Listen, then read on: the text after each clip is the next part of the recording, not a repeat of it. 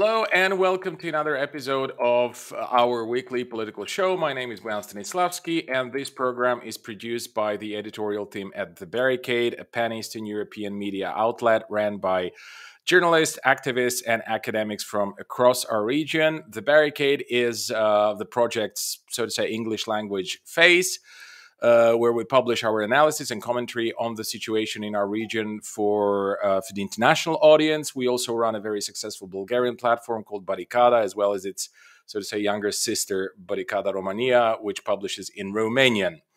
Now, before we begin today's show, I'd like to sort out a few household matters with you, our dear viewers and listeners.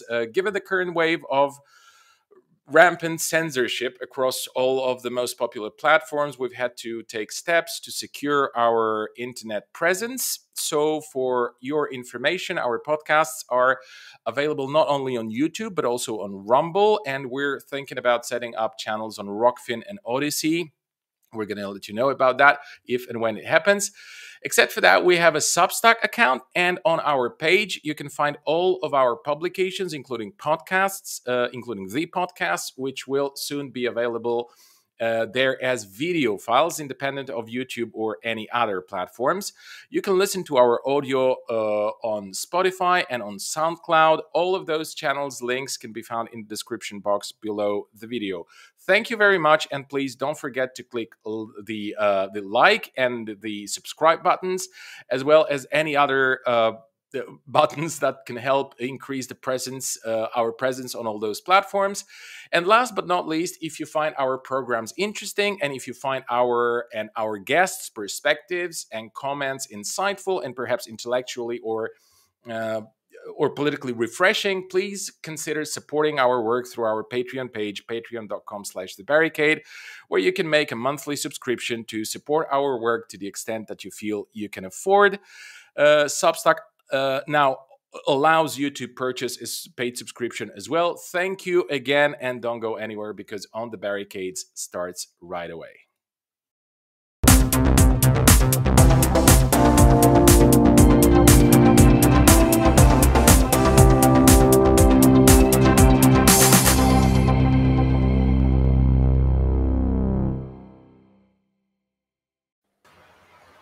Okay, welcome back to another edition of On the Barricades, and please allow me to introduce you to the program's co-host first, Maria Chernat.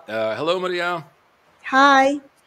And we've got a special guest for you, Pat Byrne, who's a friend of the show. Pat is a longtime socialist left activist in the Great Britain and in other European countries. He has lived in the United Kingdom and Turkey, and is now residing in Brazil. He's the author of numerous articles on the history of the European left, as well as the author of an upcoming book on China. Finally, he's also the leading figure of our podcast series Divided We Fall, in which we analyze the mistakes of the left today as well as in the past. Welcome to the program, Pat. Thanks, Boyan. Thanks, Maria. Good to see you guys. Right, good to see you too. Today's program will, of course, be dedicated to the war in Ukraine, as have, nearly all of our programs over the last 3 weeks. And this time, we will concentrate on the media war, on the info war, or to put it a little more bluntly, perhaps propaganda. We'll look at how Russia and Ukraine have waged their propaganda war, as well as how the international media has responded to it, or maybe I should say, to what extent, or how is it complicit in it. But anyway, we'll sort this out during our discussion today.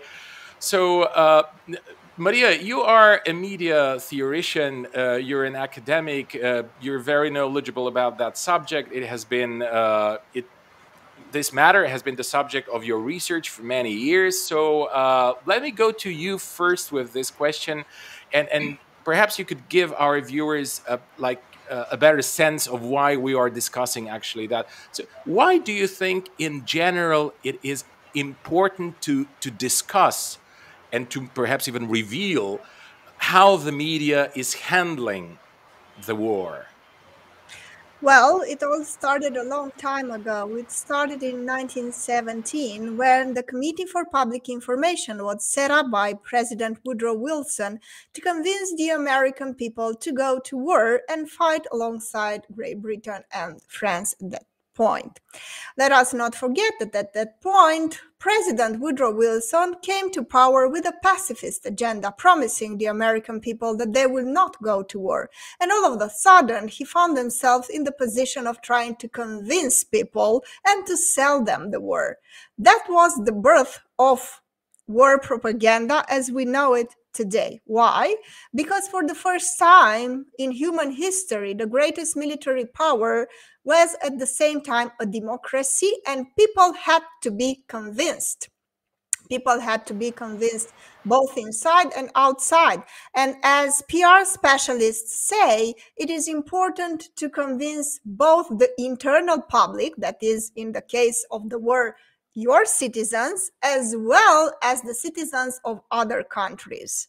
Now, this is part of a very interesting effort that started in 1917 on the 4th of August, for instance. Nobody pays attention to that, but the British cut off the transatlantic cables that allow other states to communicate with the United States because they wanted to control the narrative.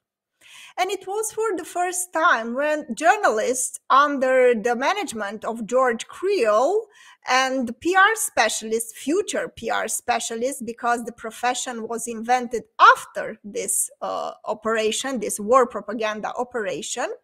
People like Edward Bernays worked alongside with George Creel to sell the war to the American public and to sell the image of the United States abroad. And they succeeded. They were very successful. Edward Bernays was asked to accompany President Woodrow Wilson to the peace conference in Paris in 1919. And he was shocked to see that President Wilson was acclaimed as a war hero. And this is when he said, well, if you can use propaganda for war, you can certainly use it for peace. And these are exactly his words, the founding father of the PR profession. And he said that he didn't want to use propaganda because it was used by the Germans and it had a negative meaning attached to it. So he settled for PR. And it is so interesting to see that it was that long ago when they decided to use this term, this idea that America is going to war to protect the people and not to restore the old power of empires. That America is going to war for the people and to promote democracy, to make the world a safer democracy, as Edward Bernays said. That was the big slogan.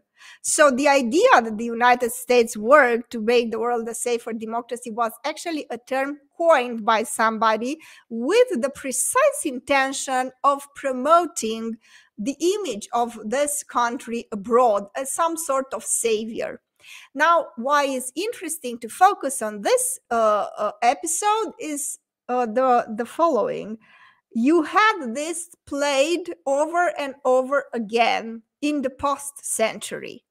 When you think of the US intervention, for instance, in Guatemala, okay, 30 years later, you had again Bernays convincing the American public that the CIA trained mercenaries were going there to top down the democratically elected leader Jacob Arbenz from power.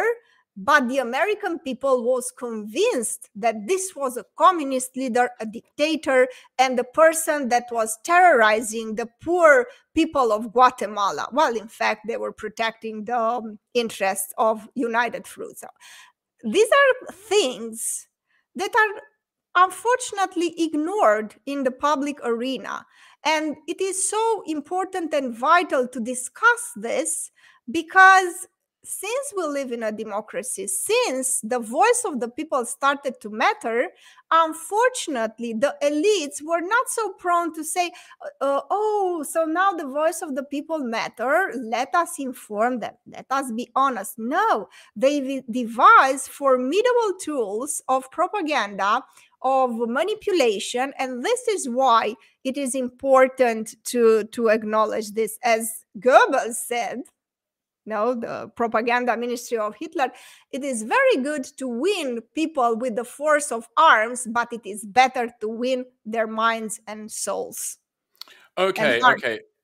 Right. So thank you for this retrospect. I think it was very interesting, and I understand that the answer to the question is basically that we should be discussing that mostly because it's not for the first time that such things occur, which means media war, propaganda war, info war, whatever you want to call it. And Pat, let me go to you now. So what is your take on that? Like in the context of this war and in the context of the past wars, like why do you agree with Maria that those matters are not being discussed enough, and that many people focus on how the military campaigns are going, but relatively little people discuss about the propaganda war, let's put it that way. And particularly in this conflict, I guess we're going to get to that at some point. We can pretty safely say that in terms of the media landscape, in terms of the media arena, the Russians are losing hands down. So, did you want me to come in now, Boyan? Yes, please. Okay. Well, I think the reason we need to discuss the way that this war and wars generally are reported is because it has tremendous consequences on what people do in reaction to a war. For one thing, of course, it affects whether or not people support the war in the first place. And that makes a huge difference as to whether the war is going to continue, how it's going to continue. It also influences whether people are their own personal actions in the war, whether they're willing to fight, whether they think they need to become a refugee, as we're seeing right now. It affects, for example, in this current war, should we support these extreme sanctions which have been imposed in Russia and are obviously hitting a lot of ordinary Russian people?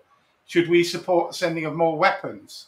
And in this particular war, obviously, the way the media is portraying things affects the way people view Russians as individuals. And we're seeing a hell of a lot of racism, aren't we, against individual against Russians. And Russia as a country is actually being cancelled. I mean, I think it's one of the first times we've seen a country cancelled. And every Russian, a whole nation, a culture. Yeah, we're seeing dances. No one thought that the cancel culture is going to go that far quite that quickly, right? Yeah. Okay. Yeah, please go ahead. I just sort of threw that in. Go ahead. All right. Okay. Well, I would like to invite you to speculate a little bit on why is it so important to discuss this the question of the info war from the point of view of this particular war. I mean, what I'm trying to say is that now people are accustomed to perhaps some information coming from Syria, from the Middle East, from Libya, from Palestine, or Israel, Palestine, from Afghanistan. And, this is something pretty far away. And, it sort of provokes different reactions. And now the situation is different. And also in terms of, refugees and, all the consequences of the war. I'm here in Poland. I can see those refugees coming, basically flooding into Poland every day. The same is the case for Romania, for Bulgaria, for Moldova, for Slovakia, in those wars that I mentioned, that is, in the Middle East, for example, or Afghanistan, the stance towards the refugees was completely different than it is now, which also says a lot about how, the media can program our approach to this matter and to this war, and also, of course, to the actors. That is, on the one hand, we have the Russians who are being demonized and so on and so forth, and on the other hand, we have the Ukrainians who in the mainstream media, in the mainstream corporate, Western media, they appear to be only war heroes and everything is great, and no one acknowledges, for example, the far right problem. I'm not going to name the N word because apparently this this provokes some reactions on the part of the YouTube algorithm. But anyway, you know what I mean. So I want you to perhaps focus a little bit on this, on how important it is from the point of view of this particular war, and how do you see playing out? Maria, you go first. Okay, I promise not to take too much time and to focus more. You saw how important it is, because media, doesn't tell you what to think, but they tell you what to think of, or they set up the agenda. They tell you what the main themes are. And usually people think that propaganda means lying. Lying is the most basic, brutal, and stupid form of propaganda and manipulation. Real propaganda is the one that you don't realize occurs, the one that you believe, the one that you like. Okay, and it was done to manipulate you and to convince you. So it is clever. And this is why the second level where manipulation starts, as the seminal article of Newcomb and McCombs showed from 1972 already, is that media basically frames reality. I mean, from Iraq, I read a report because I conducted the research last year on how the US media reported on Afghanistan. And there is actually a site that does a content analysis that proved that only 3 minutes by all mainstream US media channels were devoted to the war in Afghanistan prior to the US retiring their troops from there and leaving the country. Okay, so now compare that, so 3 minutes about the war in Afghanistan, to what we're seeing now from the war in Ukraine. Now, there are two levels. There are false news on Ukraine that are being debunked all the time. But the fact that we are focusing so much on the refugees and the pain of the people and so on and so forth, with comparing that with what was going on in reporting about Afghanistan, tells you a lot.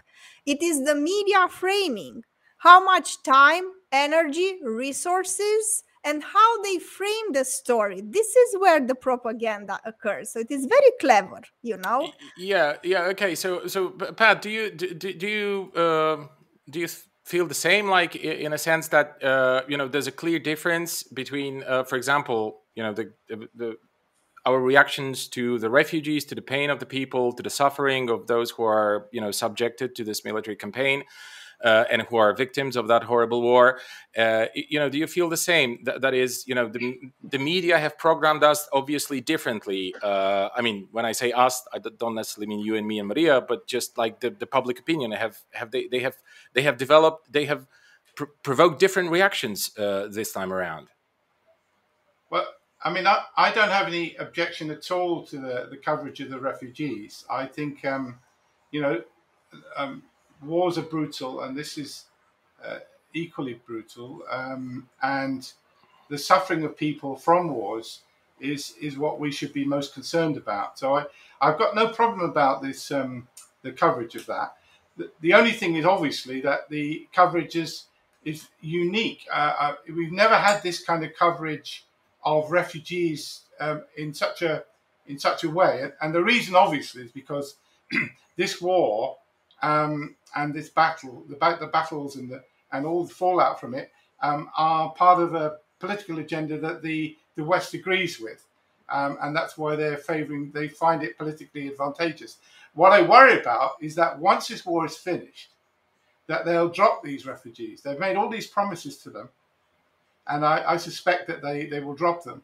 But I hope, I mean, what we should insist on is that the way they're treating the Ukrainian refugees, which is good, should become the gold standard for how we treat all refugees in the future from war.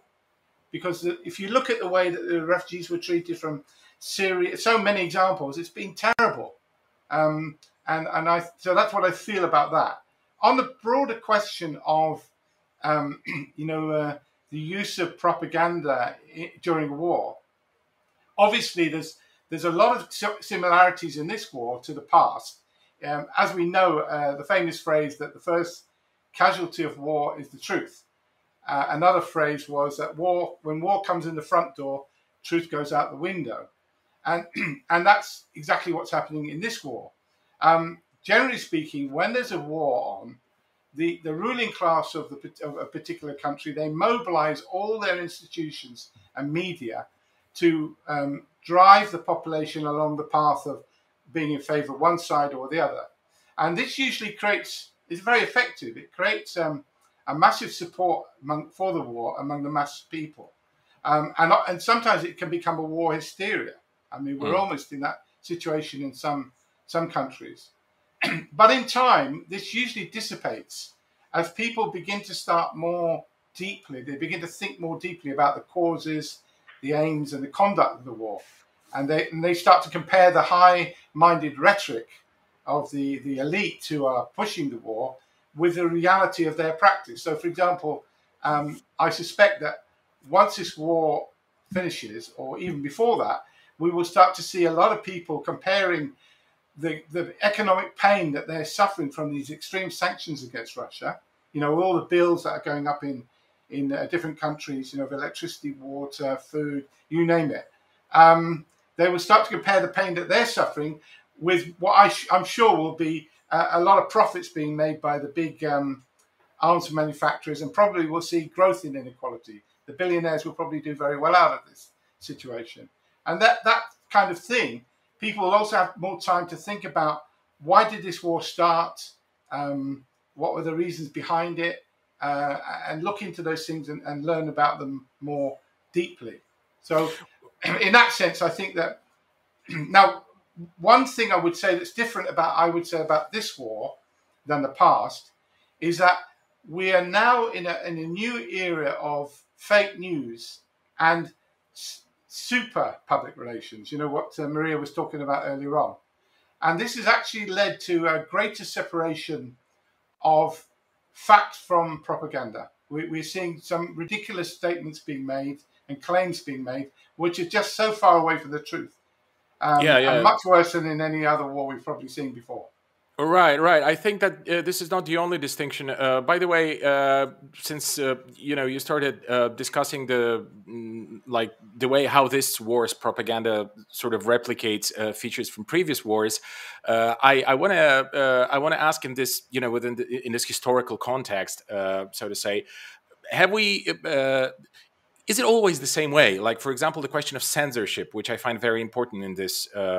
In this war or in this period, because as we all know, the Russian state media have been basically erased from the internet, like in Eastern Europe. Oh, sorry, in the West, in the United States, in Canada, in Western Europe, in Eastern Europe as well, like across the global north, so to say.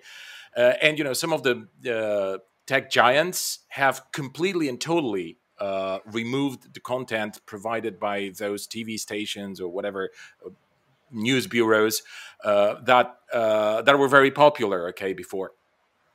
For a long time. So I wonder, is this something unique, or is this something that, for example, you, Pat, expected? Like, well, obviously that had to happen at some point. I don't know if Maria wanted to comment on that, maybe.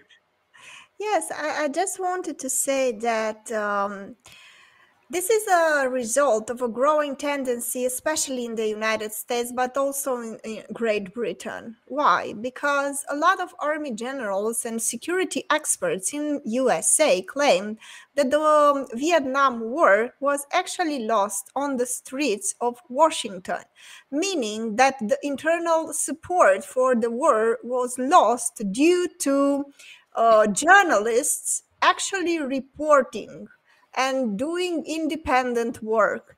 And they struggled, the military elite struggled to make it impossible for journalists to go into these areas and report. It was one kind of pressure, one element pressuring the journalists not to become war reporters and not to write independently.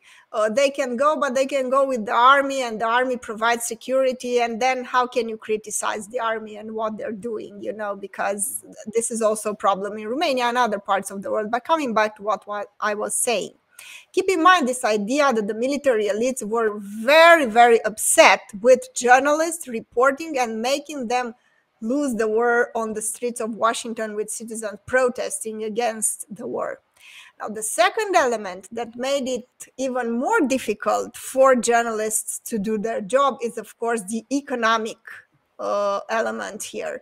Nick Davis wrote a wonderful book. He's an ex-Guardian columnist that wrote a book for Flat Earth News, where in 2011 already he discovered that most of the Fleet Street press, that is the mainstream press in Great Britain, functioned as a churning machine, and as little as 12% of all news circulated in these mainstream media outlets was original.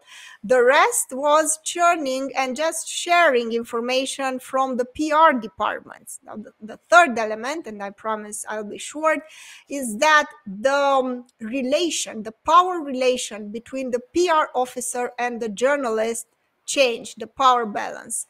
The journalists used to be very suspicious of public relation people because they were there to support the interests of the organization that paid their salaries, of course. But due to this economic pressure, journalists just started to ask PR departments to basically do their jobs, write a nice text. They would take it, put their names, the journalists, they would take the PR text, put their names on it, and just run it as it is, with no backup check, with no background check, with nothing. So these were the elements that provide, and of course, social media, that is itself a churning machine, a sharing machine, not a journalistic organization. Or also probably a machine to spin emotions around certain themes that they and to that they focus on shuffle. entertainment and emotional engagement, not information. Yeah, So this would exactly. be the fourth element. Yeah, so right, Pat. So is this war? I don't know. This war seems to be full of flat Earth news, so to say. So do you think that there's any major how to say this, qualitative, because quantitatively obviously there is a difference, of qualitative difference in terms of the propaganda efforts on both sides? Like, as I said, as I indicated in the beginning of the program, my perception is that the Russians, they either don't pay attention or they have no idea how to conduct info war, and they're losing like totally, terribly, drastically everywhere. But in terms of propaganda, in terms of information and media sphere.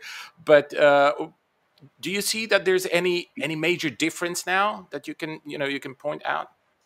Well, just quickly on that question of censorship that you raised in the previous question.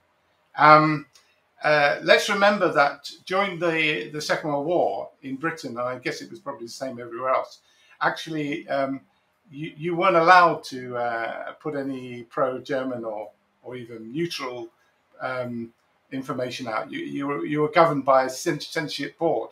So the West, when it comes to vital conflicts, all nations impose an element of censorship during war. It's not saying it's a good thing, not at all. Quite the opposite. And on the Western side, as we've seen, they banned RT and they banned Sputnik. I mean, RT had something like 4.5 million subscribers on YouTube, to see the size of the audience that they've cut out.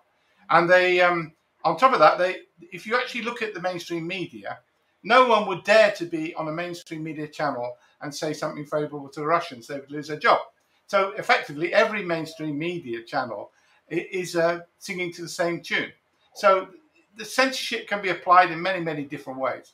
And one of the points that Maria made there about the power of public relations. We can see that in how how the public relations companies around the world have all thrown in their lot with Ukraine and offered their services for free. Even whole teams in public relation companies are now devoting their time full time for free for the Ukrainian war effort. And so all sorts of, as a result, it's a very one-sided PR campaign. Now, I don't know if it's okay. Would it be all right for me to say, I'd like to start off with saying some criticisms of the Russian side first, before I get on to Ukraine. Is that okay? Because I think that the Russians, I mean, I don't think it's anything new, but it's become so obvious during this war that they have got no clue about public relations and propaganda. No. And it's extremely poor. I'm not talking about just bias thing, but even the provision of video files, information. There's just a lack of material coming out from the Russian side. So it makes it very difficult for people who want to give an objective, balanced presentation to do so. Now, of course, they've also used propaganda to exaggerate certain aspects during this war. For example, you know, when Putin, do you remember when Putin described the Ukrainian government as a bunch of fascists and drug addicts, right?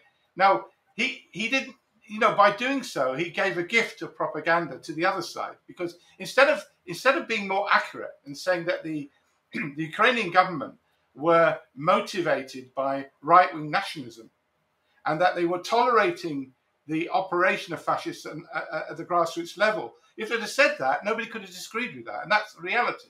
I mean, the part about drug addicts, well, okay, it's been said that Zelensky is a cocaine addict, but so what? I mean, Winston Churchill was an alcoholic and a heavy user of amphetamines during the war. So I don't think that was a point worth making by Putin. Then there was the question of his, I looked at the performance of the Russian ambassador to the United Nations. I mean, first of all, he looks like that character, the bad guy in one of those early James Bond movies. And he was all of the people who spoke, all spoke in English because we're speaking to a world audience. But he insisted on speaking in Russian. What was he thinking? I mean, he and the Russian government have got every day to talk to their own people. And here they had a chance where lots of people were watching in the Security Council debate and then the General Assembly debate to address their point of view to the mass of people. So not only did he speak in Russian, which people don't understand, but the translation didn't start for 5 minutes. And even when it did come in, you were hearing the Russian voice in one ear and the English-speaking translation in the other ear. So you could hardly make out what the guy was saying. I mean, that's just a classic example of a ridiculous approach to public relations. A couple more things. You know, Putin's speeches during this thing have tended to be far too long and self-indulgent. I mean, for example, the one he did the night before, or a couple of days before, the big speech he made, why did he waste all that time going into historical matters on other aspects that had no direct bearing on the war? And the worst were the ones where he said about Ukraine was not really being justified as a separate country. Could you imagine a worse thing to say before your troops were going into the country, going into Ukraine?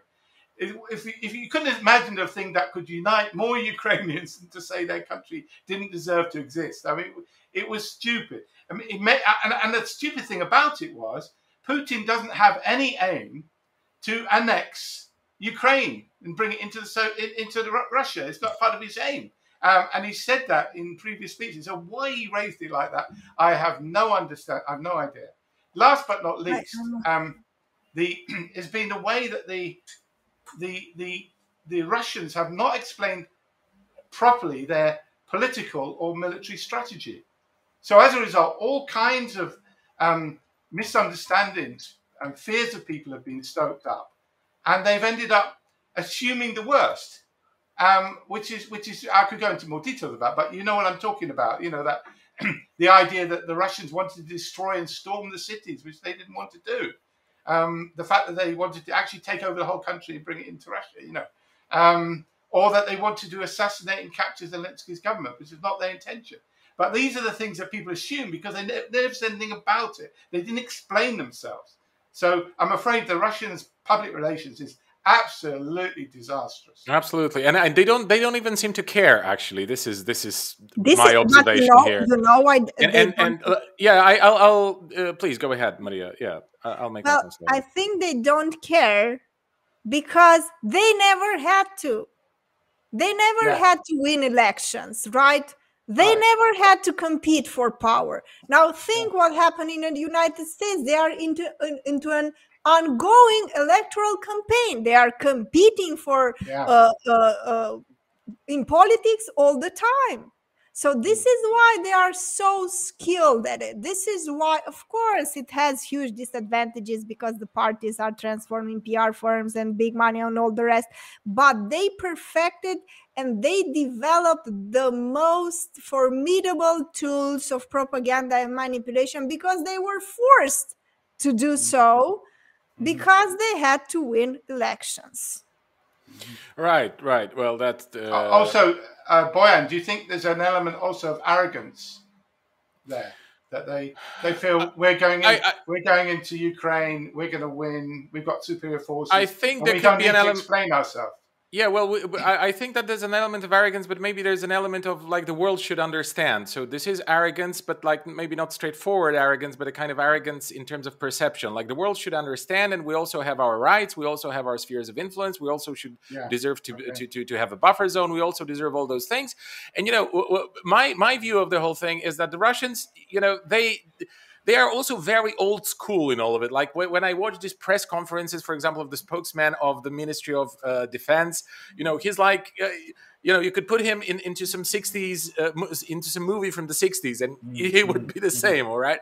So, like, obviously they didn't learn that. And I suppose Maria is right. They didn't have to. Like, they never really had any functional, liberal democratic order. They do have some elements of it now. And of course, I can say that judging by the Russian media, that things that I read there, I can see that the Russian administration invests a lot of effort and money and resources into convincing the Russians that they live or have lived in the best of all worlds, and that the West is terrible. We are now a civilizational project on our own, and so on and so forth. And they had some themes like Eurasianism that were sort of heavily were intensely exploited in the Russian media, but this is nowhere near anything really in the West.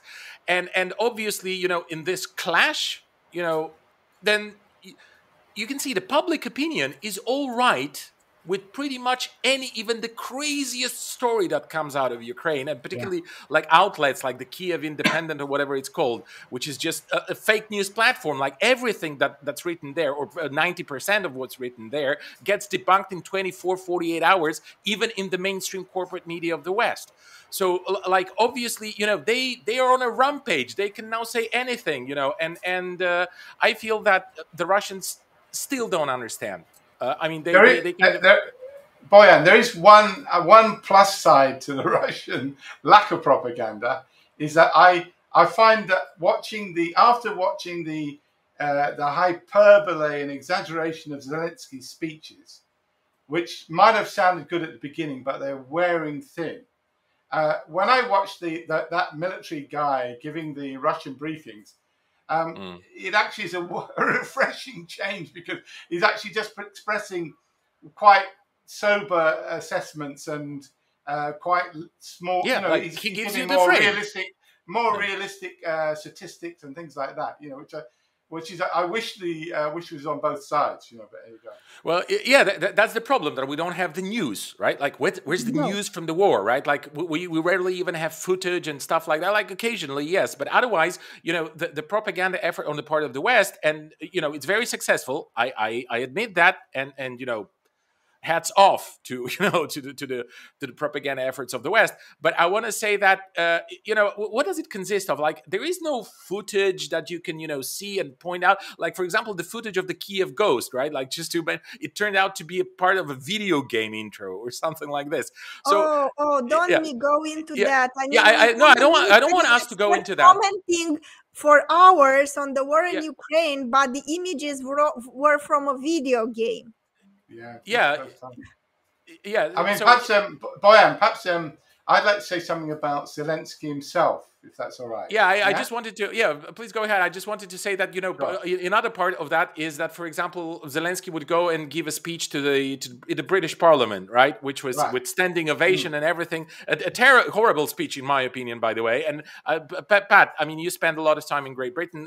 Do you Sure. remember standing ovation for anyone in your Well, lifetime? Like, well, in fact, no. This is the first time that anybody has spoken from outside into the British Parliament in its history, and then that this kind of public relations cannot be set up by a government in Ukraine no. sheltering in a bunker. This is being organised. I mean, I understand effectively it's being organised by mainly led by PR companies in Washington, and it's an incredible. But they've organised to such an extent.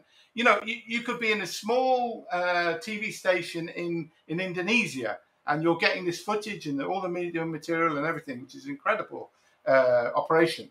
But I just wanted to focus a bit on this guy, President Zelensky, because obviously he's a central figure in all this, and and obviously he's an excellent performer, no question about that.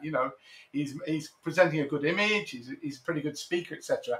But when you look behind this, he's the epitome of public relations, because this guy, he first a comedian and then a movie star in Ukraine, and then there was a 3-season long TV series called Servant of the People, created about a young guy being elected president of Ukraine, and who plays the role but Zelensky. And then after he's because of the exposure he gets from that on TV, he then creates a political party called Servant of the People. And then he's able to create this party from scratch. Then he runs a successful presidential campaign and gets elected with a big majority.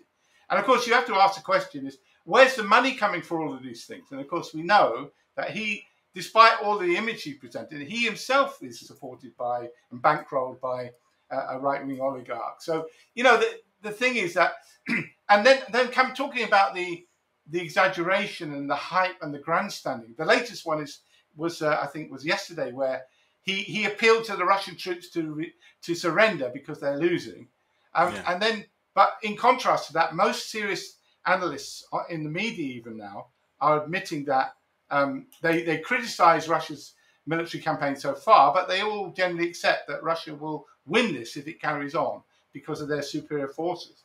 But I mean, all these claims about Russians attacking nuclear power plants, Russia deliberately targeting hospitals and residential buildings, Russians committing genocide, Russians blocking the corridors for the civilians. Yeah, complete nonsense. Like, the threat of chemical weapons, chemical or biological weapons, where the only threat of that so far we see is from the Americans funding all these biological weapons institutes. Yeah, but by the way, can I ask you, Pat, just here? Sure. Aren't you afraid a little bit? Because I'm afraid of the repetition of the Syrian scenario. Like, they're going to be winning, and like few weeks before the whole conclusion, there's going to be chemical attack. And then. Yeah, you're hitting on a very important point here. Is where a lot of people are going wrong. I mean, ordinary people and journalists. Is they're not doing the basic job of a journalist. Is when they hear someone making a controversial statement, they have to think also, not just check the facts, but what's the motivation behind that statement. Now, I take it, this is my analysis, and I think I'm right, that the Ukrainians realize that they can't win this war against the Russian armed forces, and therefore, militarily. Therefore, the only way that they can defeat them is if they can bring the West into the fight, NATO and so on, and bring them so it becomes a NATO military fight with the Russians. Now, we all know the consequences of that is it's a world war, it's a massive escalation with all the terrible disaster that could be, plus even the possibility of nuclear weapons. But I don't think the Ukrainians, that's not their priority. Their priority is to save themselves. And therefore, what they're doing is they're trying to hype up the most extreme stories to put pressure, to get the people in the West, to put pressure on the politicians and the elite to take that step which they're not wanting to do, which is to commit troops and planes and all the rest of it. And that's the motivation. That's the only motivation I can understand, because it's, if you keep making these hyperbolic statements that are shown to be not true, eventually you lose credibility. So I think that they are throwing all the dice into this game, knowing that if they don't get the West to intervene, that they can't win this war. And that's what I think is the motivation behind their side of the propaganda war. Right. There are also some speculations about this propaganda and this hyperbolization and this blowing everything up. Blowing everything to the beyond any kind of proportion. It also has an effect not only on the public opinion, but it also is said to have an effect on the American administration. I wonder what your comments on that would be, because there are some analysts. Well, that's it. Yeah. That's what I'm talking about. They're trying to get. They're trying to get the war party in America. They're trying to give ammunition for them to win the battle of public opinion and force the politicians. That's why he's talking tomorrow to the Congress. He's addressing the Congress. He already spoke to the Senate, by the way. Yeah. One of the things you mentioned about his speech to the House of Commons was what he did was this couldn't be done by Zelensky on his own. He hasn't got the time to do this stuff. Somebody has written a speech where they've taken Churchill's speech and they've used the words and slightly changed them. So that's what he did. He gave Churchill's, we'll fight them on the beaches and the hills speech, slightly changed a few words. But actually, if you look at the real Churchill, when the British Royal Air Force in 1942 had defeated the Luftwaffe and effectively forced Hitler to withdraw his plans for invading Britain, which was a huge victory. Look how Winston Churchill reacted to that. So contrasting to what Zelensky is doing. So Churchill said, this is the famous speech, you remember, now this is not the end. It's not even the beginning of the end, but it is perhaps the end of the beginning. So such a cautious and sober way to speak. And you compare that to the way Zelensky's speaking. It just doesn't, he's trying to be a Churchill, but doesn't cut it. Yeah, wanna be. Okay, Maria, you wanted to weigh in. Well, I just want to say that in 1990 there is this famous media, scandal erupted because Nairat al-Sabah was testifying before the United States Congressional Human Rights Caucus, and she said that she saw with her own eyes Iraqi soldiers throwing out babies from incubators in Kuwait. Yeah. Okay, so this is the kind of discourse that gets people emotionally enraged, and that gets them to actually press their representatives to intervene. So let's keep that in mind, because this is the role of this type of discourse, to win the hearts and minds of the Americans, and to convince them, and the British and the others, to convince them to go to war. This is basically and I guess to create pressure. I just want to say, because it was soon found out, 2 years after the event, was found out that this girl was actually the daughter of the Kuwaitian ambassador to the United States. So it is important to look a little bit. She was coached. It wasn't a true story. Yeah. Right, and some people say that it's also that now, because of this pressure in America, there is this, like, the State Department wants to really go for it, engage with, and that's why this MiG story from Poland. I don't know if you remember this. There was this thing that the MiG 29s were going to depart from Poland, and we're going to support the Ukrainian Air Force, if there still is any. Again, difficult to actually assess, judging on whatever is available on the public record. But they were going to support that, and no one seemed to be thinking, really. That's the strength of this propaganda. No one seemed to be thinking, except for literally people in Poland, at least where I reside, that you can count on 2 sets of hands. That, come on, this means disaster.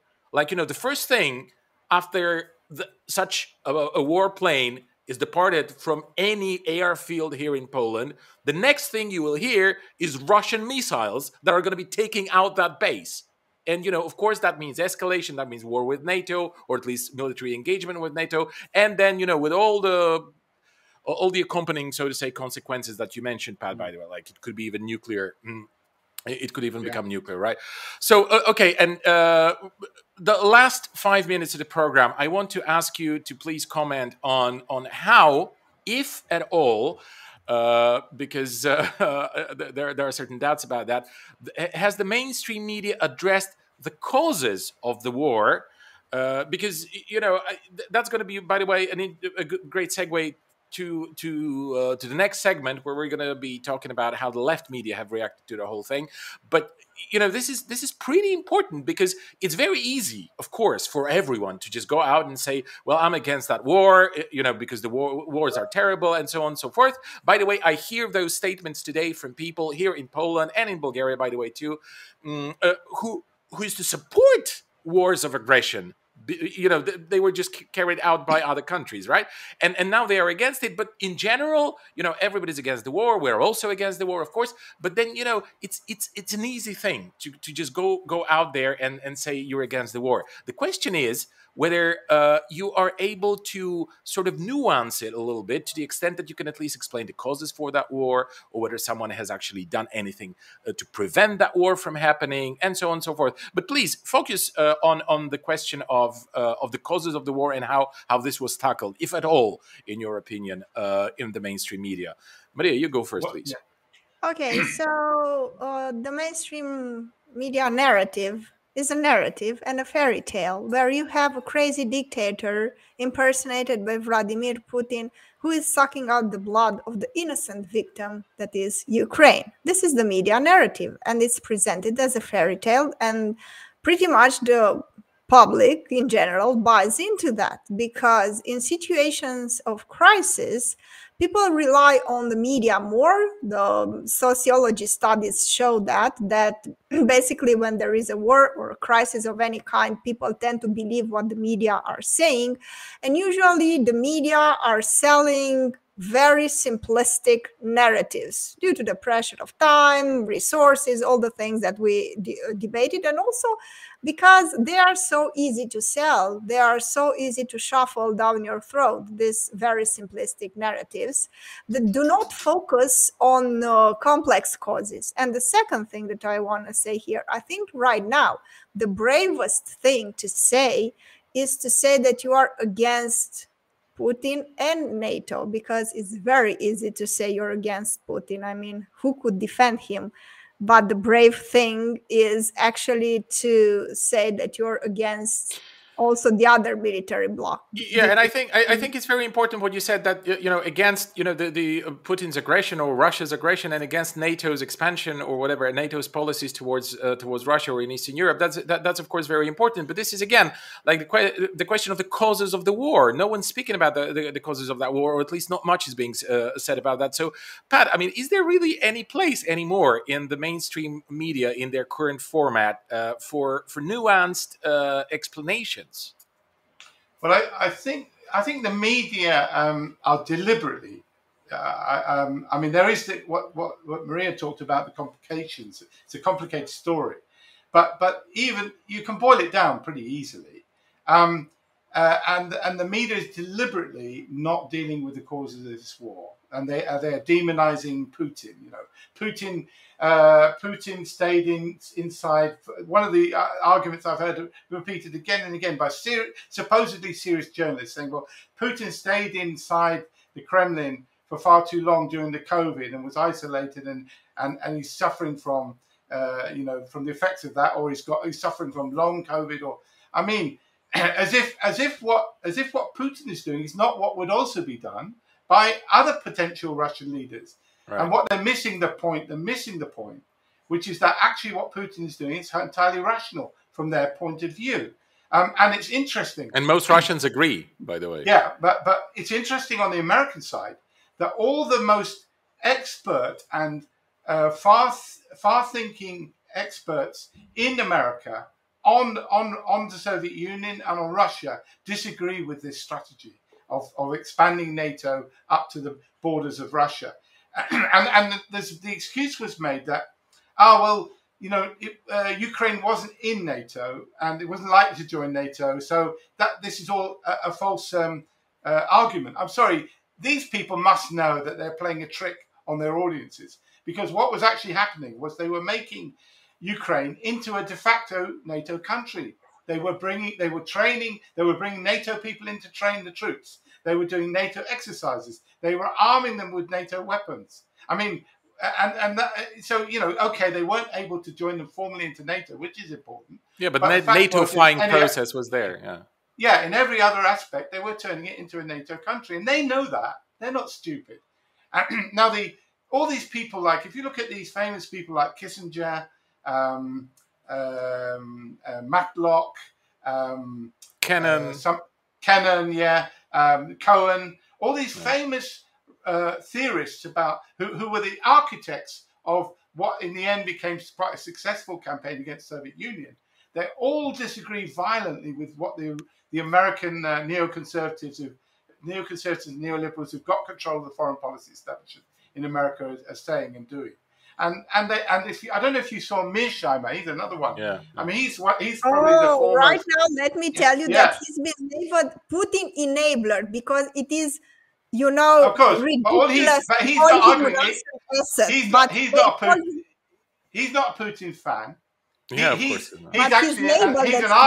He's an arch imperialist, right wing guy who actually very reactionary. He wants to focus America's war, future wars, and the tactics on China, but he just totally slates. He just blames America, and he goes through it. And he's America's probably foremost political international relations academic. And he just goes through from the beginning what happened after the fall of the Soviet Union and the terrible mistakes and decisions that the American establishment have made that led to this situation. And then he points out, he says, basically, the chances are that they, by these stupid mistakes, the West has lost Ukraine, Belarus, and Russia all in one go. I mean, and Kazakhstan and Georgia probably. Yeah, well, to that extent as well. You're probably right, and probably even India. Yeah. That's an interesting. That's by the way an interesting question, and I want us to go now to a hard break. We went badly over time, but this was worth it because the discussion was very interesting, and I want to invite everyone to go to please be patient. We're starting the second segment very soon. Thank you very much, Pat. Thank you very much, Maria, for being with us. And in the next segment, we're going to discuss, in particular, the reaction of the leftist media towards that ongoing crisis, towards that ongoing war. Stay healthy, stay safe. All the best. See you soon.